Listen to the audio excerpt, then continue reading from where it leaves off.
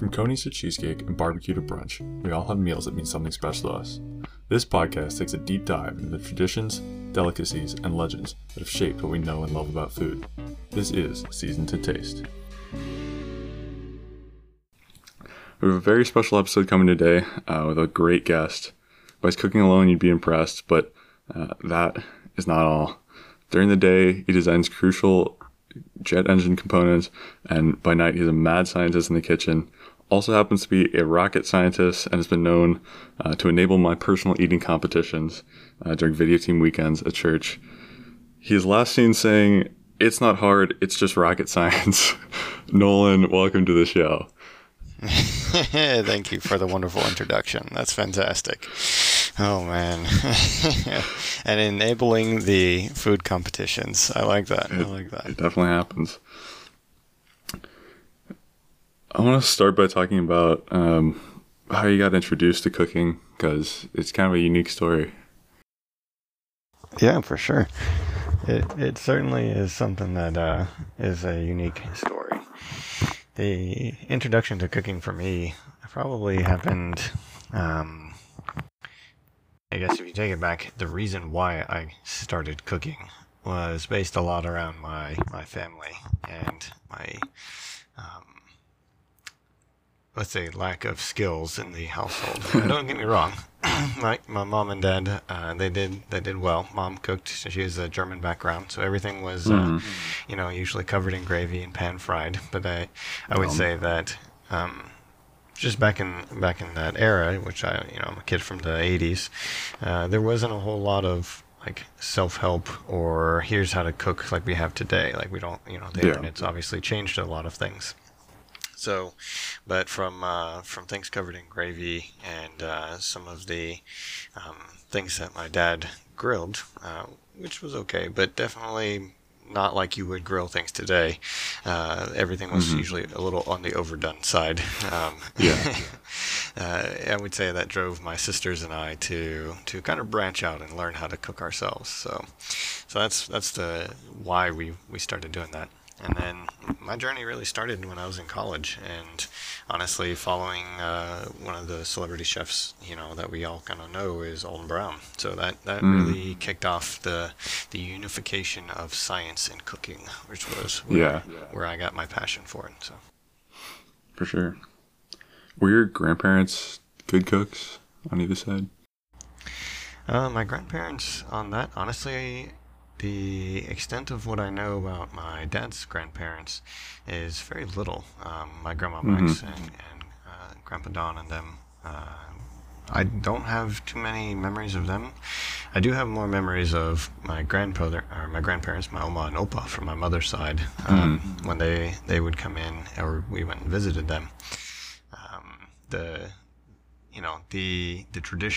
more traditional cuisine was being prepared or cooked when they were here. So that was it. And a lot of what they grew up with, they passed on to my mom. And so that was the extent of what the let's say grandparents cooking in that is they passed on to my mom what they knew. And then she tried to pass that on to me, and I had said, we can cook different things. so that was. Yeah. That's interesting that that it got passed on to her, and then you've been able to take kind of a different route there.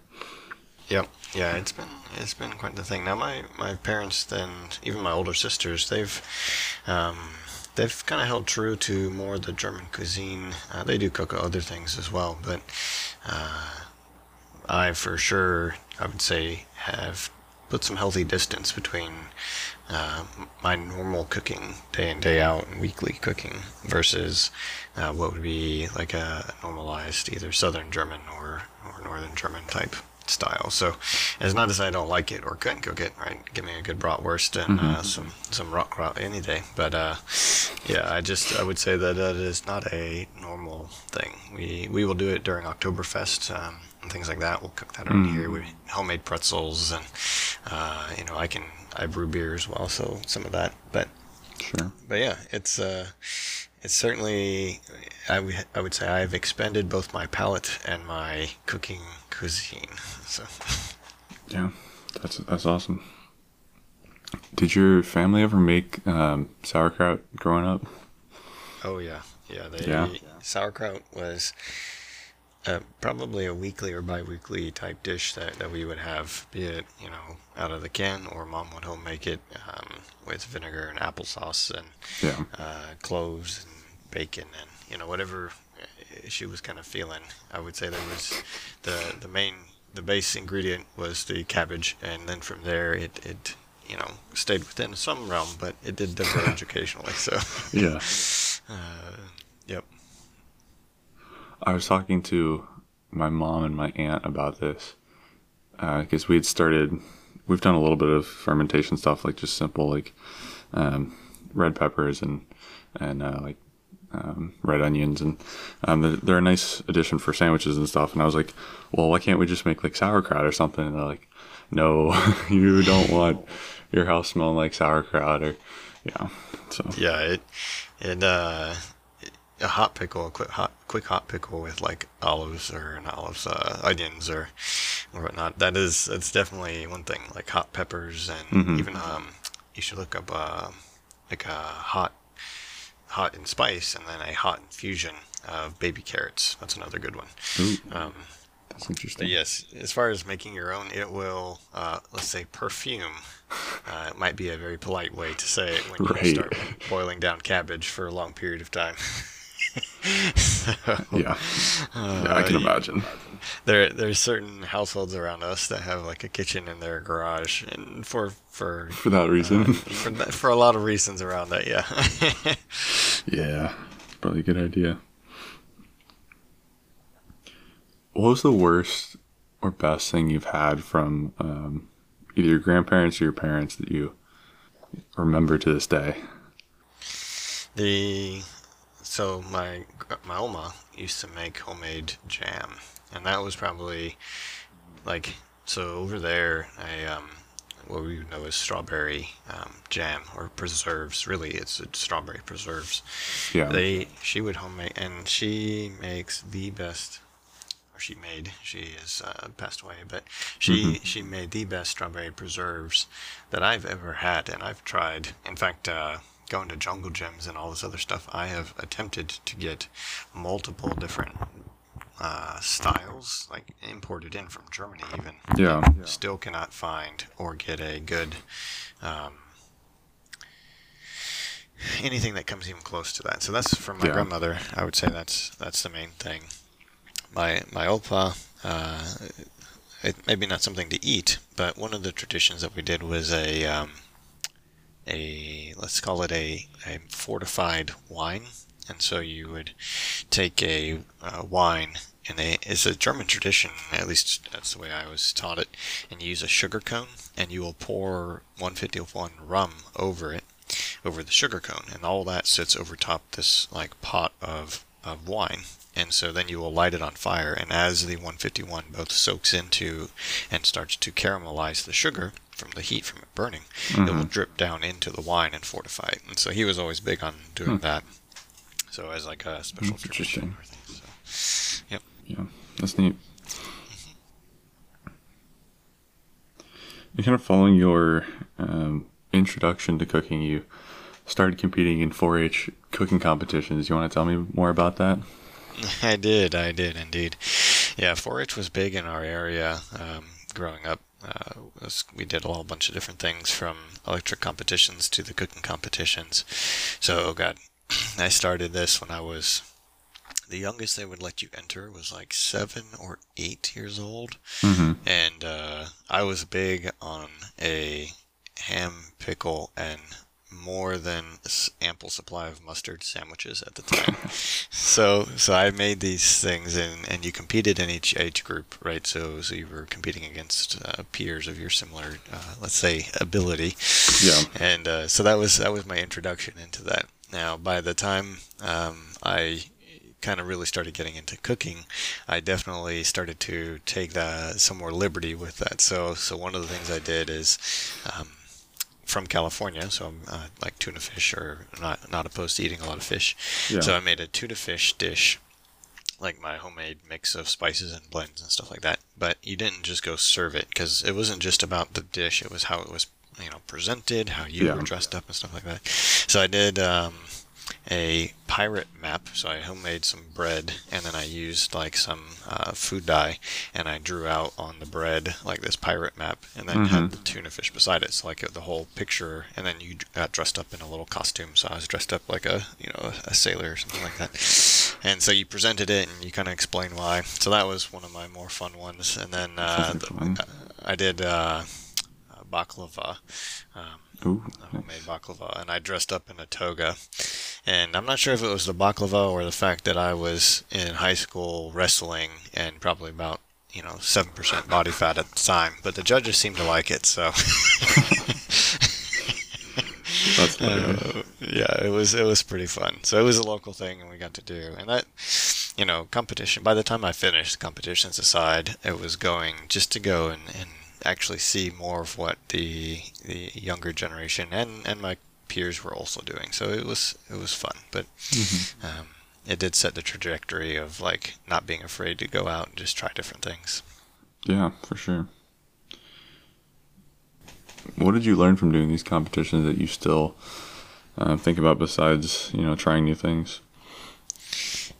So the main thing there is so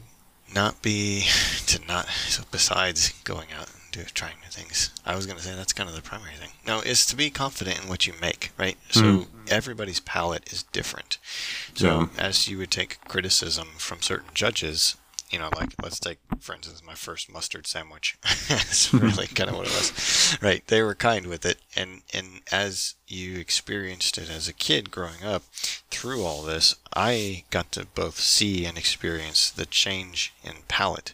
So my change in palate as I got older and more mature and just experienced more flavors to what I liked as a kid versus what I like now. And then you also are saying, well, as you are now in like high school, you're starting to get more the adult palate, and you're understanding where they're coming from and learning to take that criticism that everyone's palate is slightly different, right? And so you're not going to make everyone happy, but you should present your food or present what you're making in a way that they understand what you are making, so it doesn't try to be something else, right? So that it doesn't try to misrepresent what it is. And I think that's the biggest thing. So you represented what you made, and if you represented it well, you kind of go in with like a preconceived notion of more or less what to expect. Now, some dishes you were made to surprise things, right? But I would say the vast majority of those were more just an exploratory thing versus, okay, here's the competition, here's this general broad thing like a stew or a soup or something like that. So, for instance, not big over here in our culture cuisine, but cold soups, right? So that's a big thing in other cultures, and when you get served something in a bowl that looks like a soup, you would definitely expect it more or less to be hot, right? Yeah. Especially if it has like chicken or other things in it, and to come back and have that be a cold soup, like with cold chicken and some gelatinized tapioca starches or something like that. Sure. For us, that's really like, what am I eating? Yeah. Sounds a little weird. It is, but it's just the way we were taught and grown up. So yeah. So just be confident in what you make and understand that there are different tastes to people. Just like everyone sees a slightly different, shade of blue or red, right? We don't all see the same exact hue. Everyone has the same thing with taste. So. Yeah, that's really good. I would say I first fell in love with cooking from shows like Chopped and other like competition shows kind of like that. So it's cool to hear that you have I guess almost a similar experience, but your own experience through participating in this. Yeah. The Chopped shows and the what was the one with Alton actually hosted it for a little while with the main Cutthroat Kitchen. Cutthroat Kitchen. You had the Guy Fieri one, but no, the Iron Chef, the original, the LP. Those were actually fun to watch, but But I got burnt out on them. I did.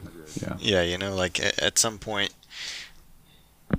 you, it's chef versus chef, and the ingredients, it was neat to see them, but the correlation between what you would do in your home kitchen versus what they are doing on that kitchen, Right. at some point you go, well, yeah, it's neat to watch these things, but how can I translate that into my home, right? So Hmm. some of the Yeah. instruments that they use and tools they have available. So yeah, I think that was the thing. Like some of the newer shows, I think, centered around like the grocery wars or whatever, right? So Yeah. how do you tie it back into the household? So For sure. I have enjoyed MasterChef and like MasterChef Junior even because for that exact reason there. I mean, especially in MasterChef Junior, they're like learning all the. Um, I mean, they're kind of just building on skills they already have, but some of them are learning to like clean a fish or break down a chicken and things that are like good skills to you, have. But I was gonna say, yeah, useful. Like if you hand a majority of people today a boning knife or whatnot, one, they probably won't know what it is, and two, you hand them a whole chicken and you say, okay, can you go just prep this, and they'll like, what? yeah, So definitely something I want to work on more as I've not really had a lot of exposure to that. But yeah, it is. I would say that when you first get into it, you have to. The struggle isn't necessarily with the actual deboning of the poultry or the turkey, or even if you're doing like ham bones or whatever yeah, you're doing. It's the dissociation from like the food prep to the exquisite or the good meal you're going to make, because a lot of people, they get kind of put off by that process of deboning because we've not done it more or less as a society or culture in such a long time on a mass scale, right? Like yeah, I would say most people go to the grocery store and buy the chicken breasts or things that have already been prepped to that right, extent. So when they have to do it or face that themselves, it is a very mental thing of like the smell and the touch, and then how that translates into the mm, cooked product at the end, and just learning to separate those two. So yeah, definitely. How did shows like Chopped and other either competition shows or just cooking shows in general? I mean, you mentioned Alden Brown, and I know America's Test Kitchen was, I'd say, a favorite of mine growing up as well. How did those impact your cooking journey? they certainly introduced new ingredients, and I would say Hmm. not just my personal cooking journey, but as a whole, people started asking for them, and so availability in the grocery store for those particular items or certain items, like think about how many even just flavors of lettuce you have now Yeah, in the store, right? That before, probably before a lot of that came about, you could find it in some specialty or organic shops, but the main grocery stores, you had Iceberg and Romaine, like hmm, option A or option B. And now you have yeah, very different things. The number of mushrooms that you can get in the store, sure, the yeah, pure variety, and by not just me impacting me in that, but that has opened up a lot of things to a lot more people. Now, that made it a lot easier for me to go out and explore on my journey. So I would say that hmm, by the popularity that those shows had, they essentially influenced what was in the store to some degree. And then it was on you, which I was always one for, oh, I'm going to go try to make something with that, right? That new ingredient, right, and just learn how it fit into other ingredients or into a meal. So that was how those shows, I think. Now, diving deeper on the good eat side of things, that was back when I was really learning, and hmm, um, so go get a kitchen scale. Did not have kitchen, so I think selecting the correct few tools that you need in the kitchen, because you can definitely have way too many tools, but sure, you need a good few, probably a good knife, a good kitchen hmm, scale, yeah, a good set of some bowls, just some simple bowls, but and then a nice cutting board or maybe not a nice cutting board, but multiple cutting boards that you can have separated out or not worried about disposing and getting new ones. Something that you're not cutting and ruining your knife with. So. Yeah, that's definitely important. And what do you think those shows, and then especially the cooking shows on YouTube these days with the likes of, Binging with Babish and Bon Appetit are some of the ones that I've been watching a lot lately. How do you think, what do you think those mean to, I guess, the new generation of cooks, people my age and younger, as we all kind of learn to cook going into college? So I think, those shows are quite good. Binging with Babish. One of my favorite, the two that we follow fairly closely, we actually have three. Yeah. So there's Sorted Foods, hashtag not sponsors of any of these, but but Sorted Foods is a fun show where they have two chefs and three normals, and so they call themselves the normies. And it is showing how the chefs and how they challenge themselves to create these things. They put themselves against each other. They work together in competition. They do all these things. So it's really an interesting, dynamic, and they are intentional about trying to promote a food awareness of how to cook things, how to do things simply. So they're directly trying to influence your home kitchen. Then another show is My Name is Andong. And this guy is really cool. He speaks 4 different languages. He has a very awesome background just to hear his story, and he brings his grandmother onto the show and things like that. So he's pretty cool. And he does food history plus food a technique. Now he is very much like, I'm going to cook, and my techniques and what I do is I'm a home chef on YouTube.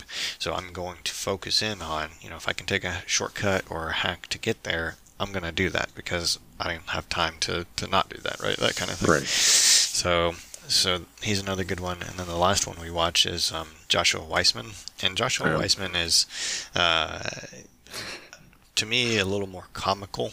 As a whole when paired up with those.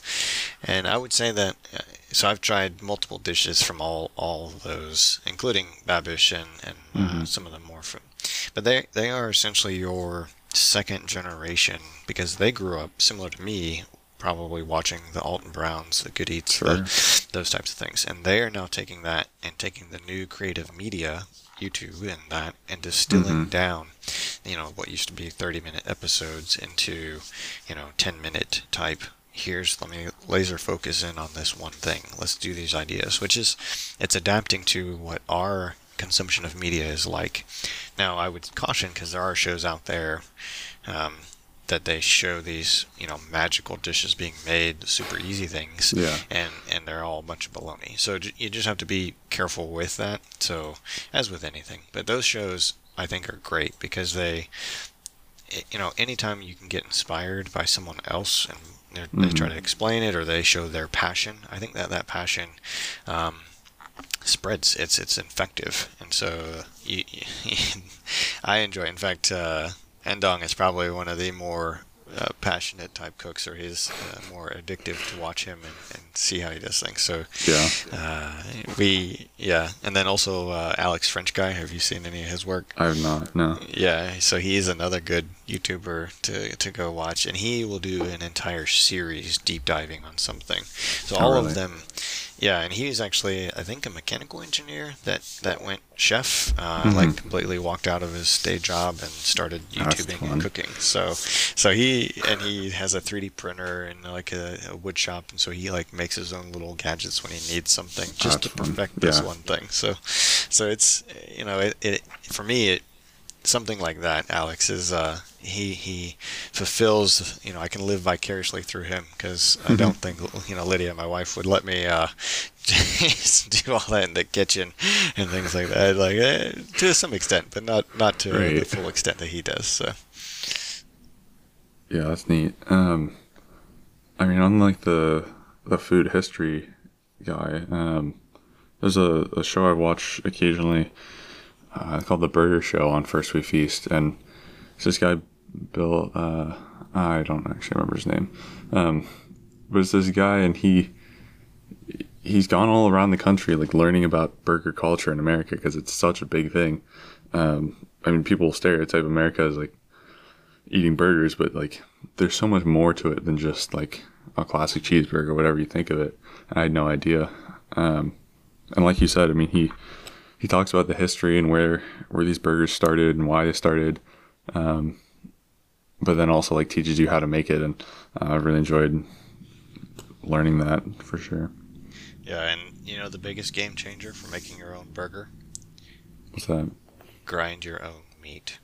I'm That's telling true. you, invest in a meat grinder. Right? Anyone listening to this, like, put it in the freezer, should keep it there, and then when you see a chunk of meat on sale, you know, at the store, it looks good, has good marbling, buy it, come home, slice it into ribbons, you know, chill it for a little bit, and then go grind it. It will blow your mind the difference between like store-bought ground beef, the flavor that, or the, like say, the lack of flavor that has, and the flavor you will get out of a cut of beef that you've ground. It's one of the biggest things to go do. So I believe it. Because I always see such a difference in like the burgers we're making at home and the burgers you get at like a pretty good burger place, you know. There's a few good ones in Columbus, and yeah, I definitely want to crack the code, so we'll have to look into that. yep. I was gonna say on Joshua, I've been watching his stuff for a little while, and I made his bananas Foster recipe this summer, and that was a lot of fun. Do you know what that is, or have you ever made it? I've probably watched that episode, but no, I've not made the Bananas Foster. The last one I made or tried to make of his was the apple pie. Ooh, yeah. Yeah. I would definitely recommend it because it's pretty simple. It's just like I think it was like brown sugar and butter in a pan. You kind of you melt that, and then you throw halved bananas in there. You slice them like down the middle, and you cook that for a while, and then you flambe it with some rum at the end, and serve it with ice cream. And it's just a really nice dessert. And yeah. Heck yeah. Yeah, that sounds good. But I think what he does so well is, like you said, he's he's kind of comical, keeps it lighthearted, but he also has a really strong technical ability, and used to work in a really nice restaurant of some sort. And yeah, I think that's definitely an awesome thing that he brings to the table, of having that skill and then also making it kind of accessible for people. Yep. Yeah, for sure. What do you think are some of the pitfalls for people that are kind of getting interested, maybe listening to this podcast, you know, watch a few cooking channels on YouTube and starting to get into kind of the cooking world? Yeah, I would say, so the simplest pitfall, let's see, three come to mind. The first one is food prep. The second one is under seasoning. Yep. And the third one is like starting too complex. Sure.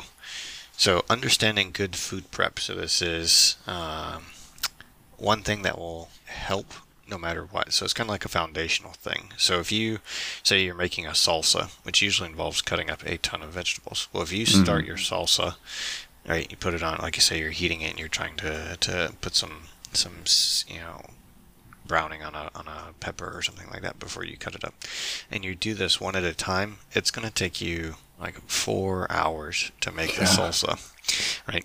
So understanding the food prep side of it, so getting things broken down, cutting things up that are common sized and things like that, that will be a huge game changer. So think, you know, this is where kind of chemistry and physics, really physics, comes in, right? So if you have different vegetables and you cut them up, if you cut them up big versus cutting them up small, that's definitely going to change how they cook, how fast they cook, how long they need to soften, and things like that. So just looking at your food and going, what's the order that this is going to go in?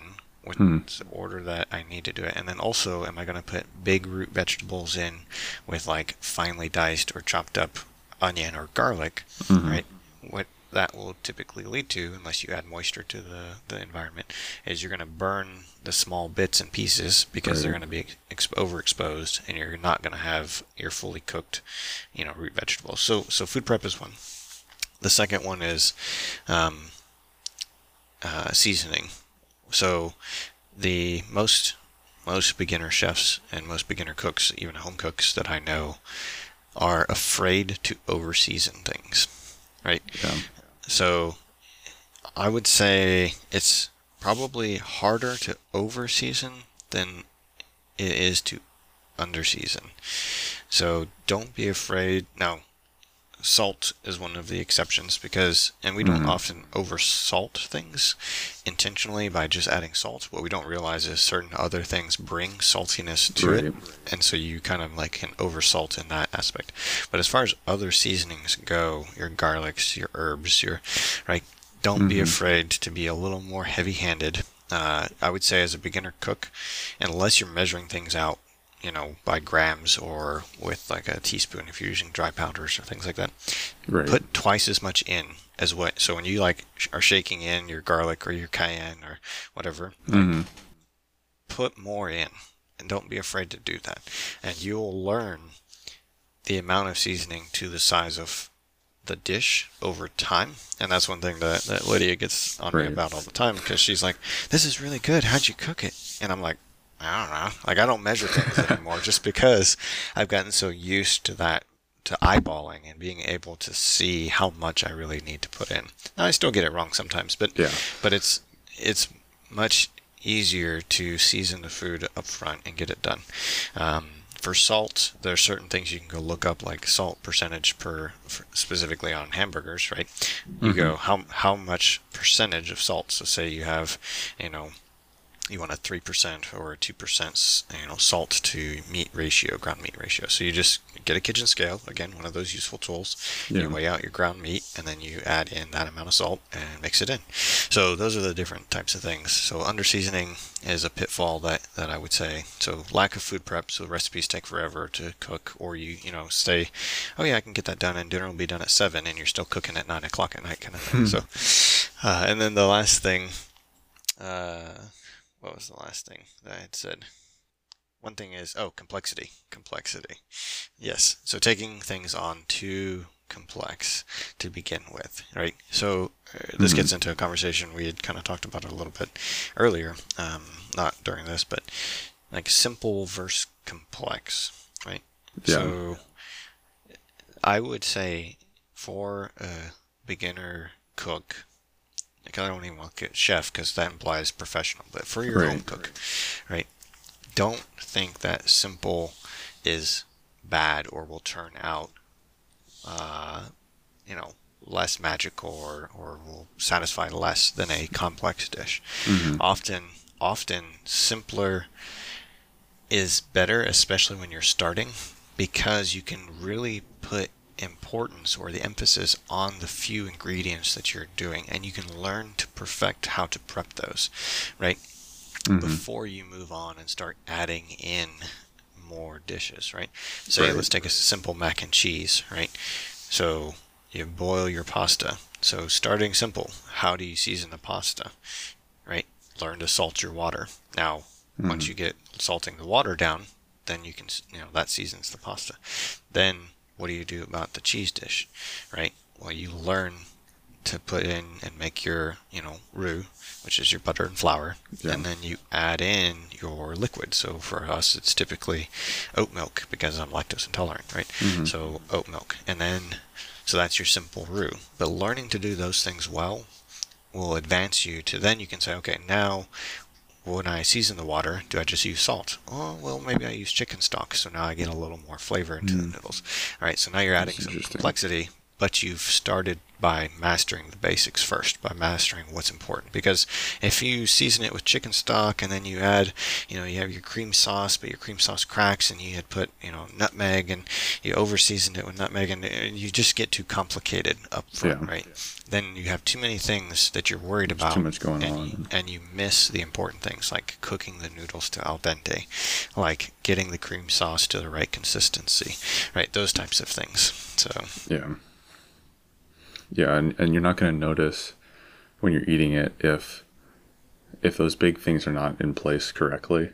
You're not going to notice those smaller things that are still important, but just garnishes at the end, Yeah, that's exactly right. Like, for certain things, you're going to make it one way, and then the individual can customize it from there. So I think that if you have underdone or overcooked noodles, everyone will notice that versus, oh, well, I Right. wanted a little, more heat in my dish. Okay, here's the hot sauce, right? Or I wanted a little more salt. Okay, here's some salt, right? Like they can kind of take it from there, but you got to give them the foundation to start from. And if the foundation isn't there, Right. then everyone will, then you've kind of missed. So. Yeah, that's definitely true. What's the first skill you think someone should learn if they're just starting to cook? Knife skills and cleanliness. Mm-hmm. And I don't want to sound like a jerk or a pompy chef kind of thing, Yeah, but when you think it's about true. your work area, right, food sanitation and food safety, to make sure that what you're going to be giving to your family every night or to a large group of people, that is critical. So food, your cleanliness of your area and cleaning as you go keeps you more organized and keeps you in the thought process more, because you're not like, oh, I can't put this bowl down because I have no open space on the counter because I got Right. all these other stuff, like which goes back to the number one thing, right? Like food prep. That's one. So, and then knife skills. So much work is done in the kitchen with a knife. I see so poor knife technique from so many of like the people that I invite over that cook with us or some of the things, and I'm terrified that people are gonna like cut themselves. Right. So spend time. And it takes time. You're not going to just pick up a knife and instantly be able to do what you see on Iron Chef and do that, right? These people live with a knife in their hand for Right. hours every day. So it's like food prep and knife skills and then food cleanliness. That would be the thing I would say start with, right? If you're going to start, go get what's a simple vegetable stew or simple vegetable soup, right? Something that's pretty hard to mess up because it's a vegetable soup, and you can put a lot of different vegetables together, and they're usually okay. Right. But they require you to cut. Celery, gotta cut. Carrots, gotta cut. Potato, and they give you a variety of different things that you're learning to cut with. And then also go watch on YouTube. There's plenty of like knife handling skills. Now, what I will say with knife handling skills, you're going to find a whole bunch of different knives out there.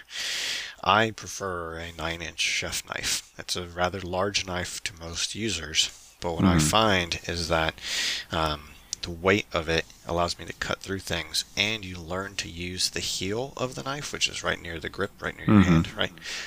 Because you're resting the tip, because it's a much longer knife, you're resting the tip on the board. So if you watch like Joshua Weissman or some of the other, they've kind of naturally come to that as well. Now you have different knives for different situations, but I would say don't be afraid of a large knife, because you will learn more skill and technique with it. So the smaller knives, like, ultimately pick a knife that you feel comfortable with, but don't be afraid to start learning on larger knives, because you will unlock certain areas or certain skills that you just can't do with a smaller knife, because you don't have enough blade, you don't have enough actual length to do some of the techniques that you see the other chefs doing. So Yeah, I think that's really important.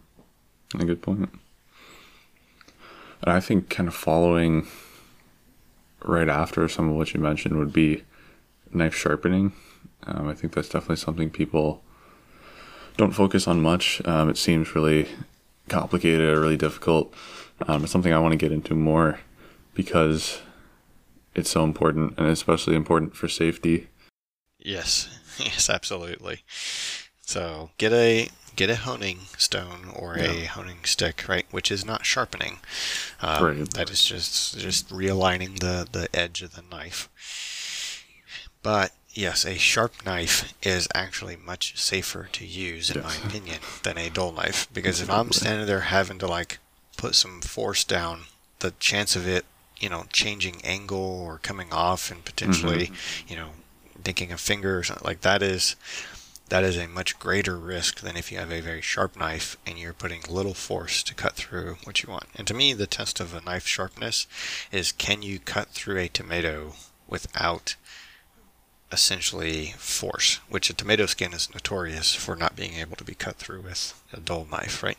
Yeah. So if your knife is sharp enough, right, and a non-serrated knife is what I'm talking about, to cut through the skin of a tomato without you holding the tomato, that is a sharp knife. You can get by with a little duller, but I wouldn't go much than that. I would go resharpen it. And they sell things now. If you want to take the time to learn, whetstoning, by all means, that is a fantastic way to do it. Yeah. But it is a labor of love. I tried, did not No. continue. Yeah. No. So I have a knife sharpener out in my garage, my workshop, where you can set the blade angle, and it's a belt grinder, and so it is one of the not full professional, but it's pretty good. So I would invest in one of those if you're going to get serious about knife sharpening. So. Right. Yeah, I think that's good. You can also send your knives off and get them sharpened, depending on. Like, some of them have lifetime warranties, so you just mail them off. Some of them you can find a local place and drop your knives off, and it's like, a couple dollars a knife. Which, if you have, Walmart knives, which nothing against people that use that, but sometimes it might be cheaper to just go buy a new knife than to sharpen a Walmart knife. But if you have invested, some money in a knife, because they can get up to a couple, $100, if not $1,000 a knife, then it makes more sense to go sharpen that one. So. Right. Yeah, definitely. I want to kind of change gears here to how has food shown up for you as kind of a bonding agent in relationships? Oh yeah, food is people glue, for sure. I've used food to bond and just cultivate relationships and really be an icebreaker in a lot of cases. Case in point, our production team.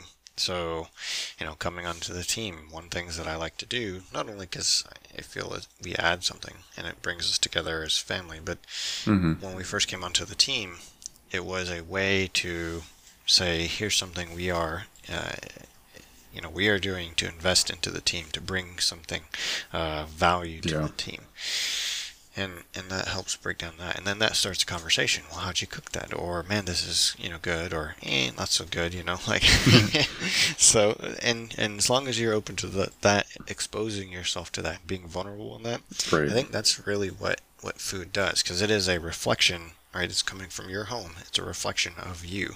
So when people bring food to a group gathering, right, that type of thing, they are essentially bringing a bit of what you don't normally see of that person, right, what's their home life, into the public light. And I think that's really why food is people glue for the most part, especially homemade meals or potlucks or things like that. So that's probably one of the more recent ones. At work, there's a reason that a lot of work meetings happen with food. There's, it helps bring people to the table, and also a full belly means that talks and discussions usually go a little better, because you're not grumpy, or as we like to say, you're not hangry. So, for sure.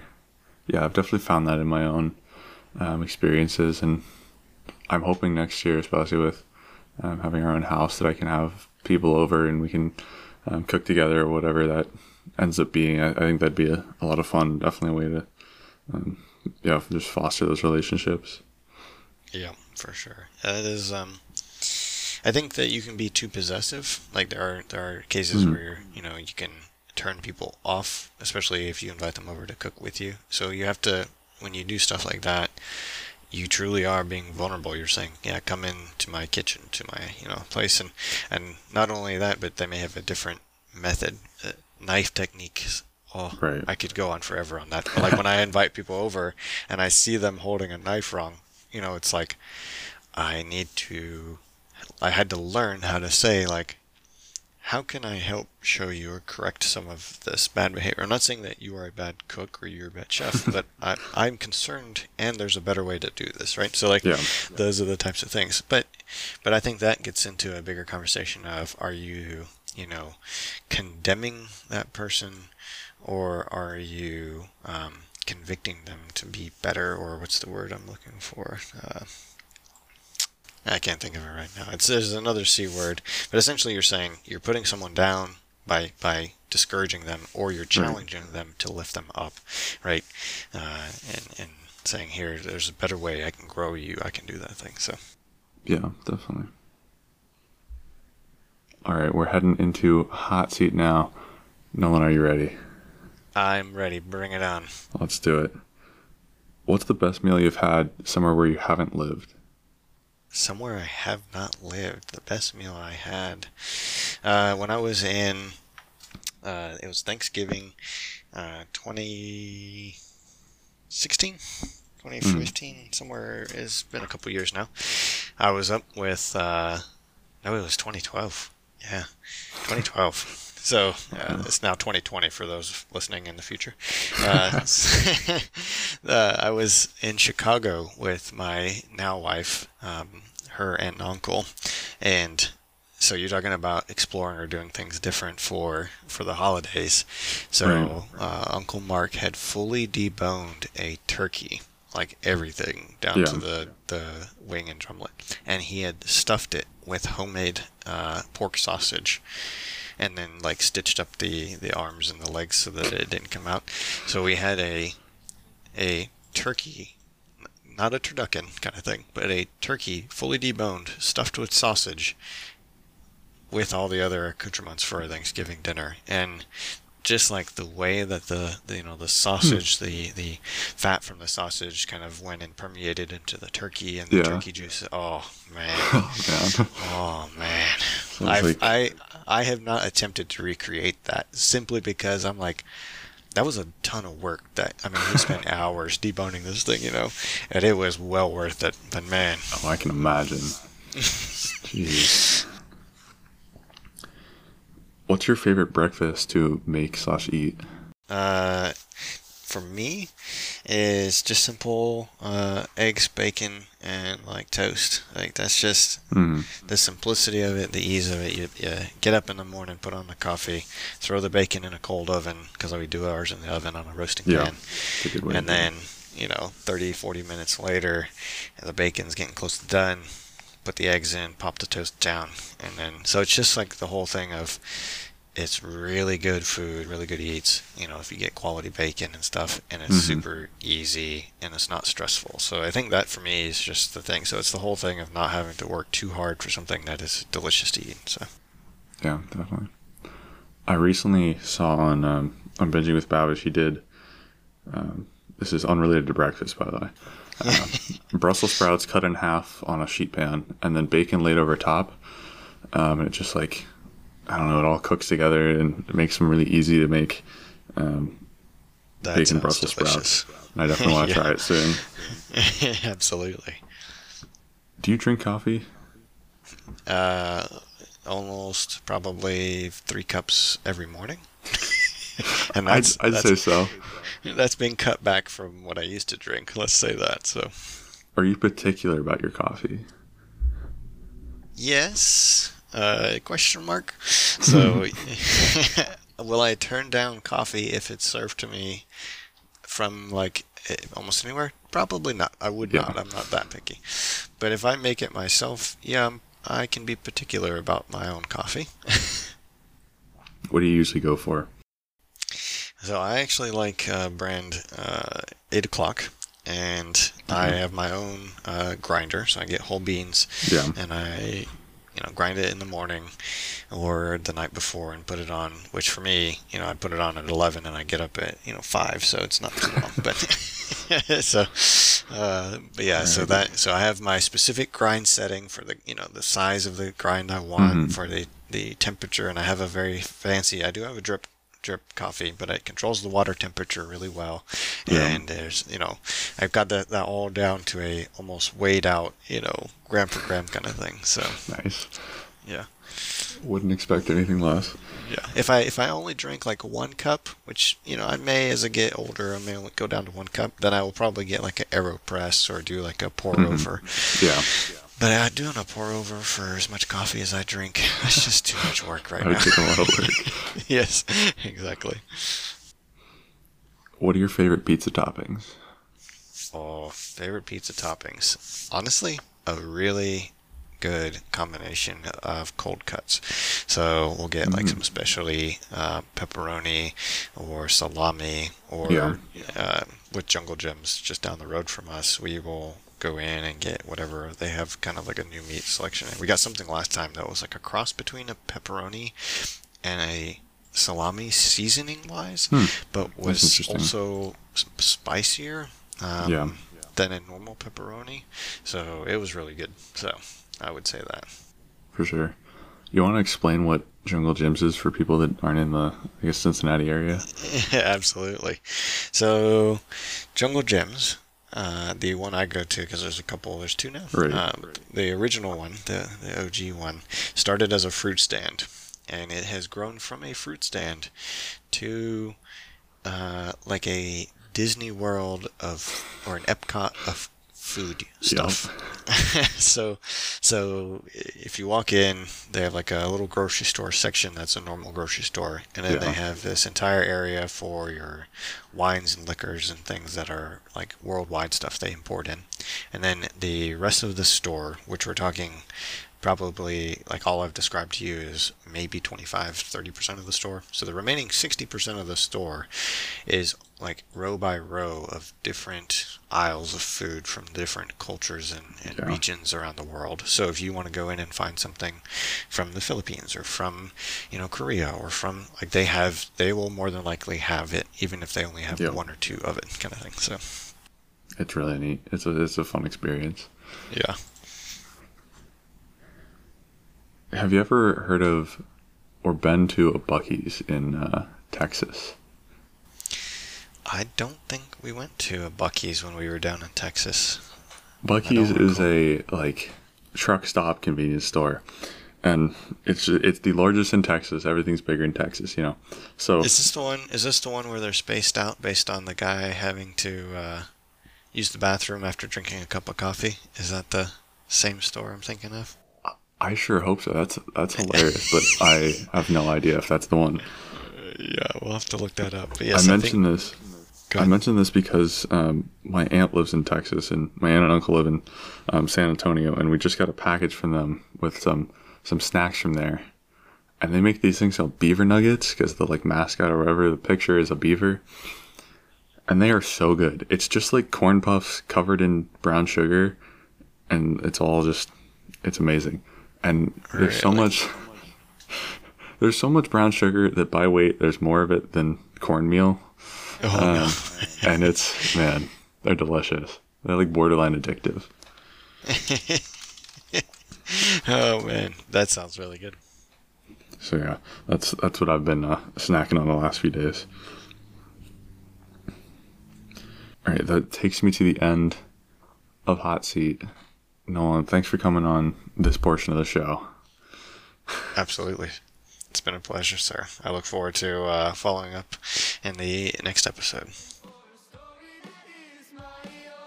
Thanks for watching this episode of Season to Taste. Find me on Instagram at Season2Podcast, and special thanks to Adam Paddock for the music.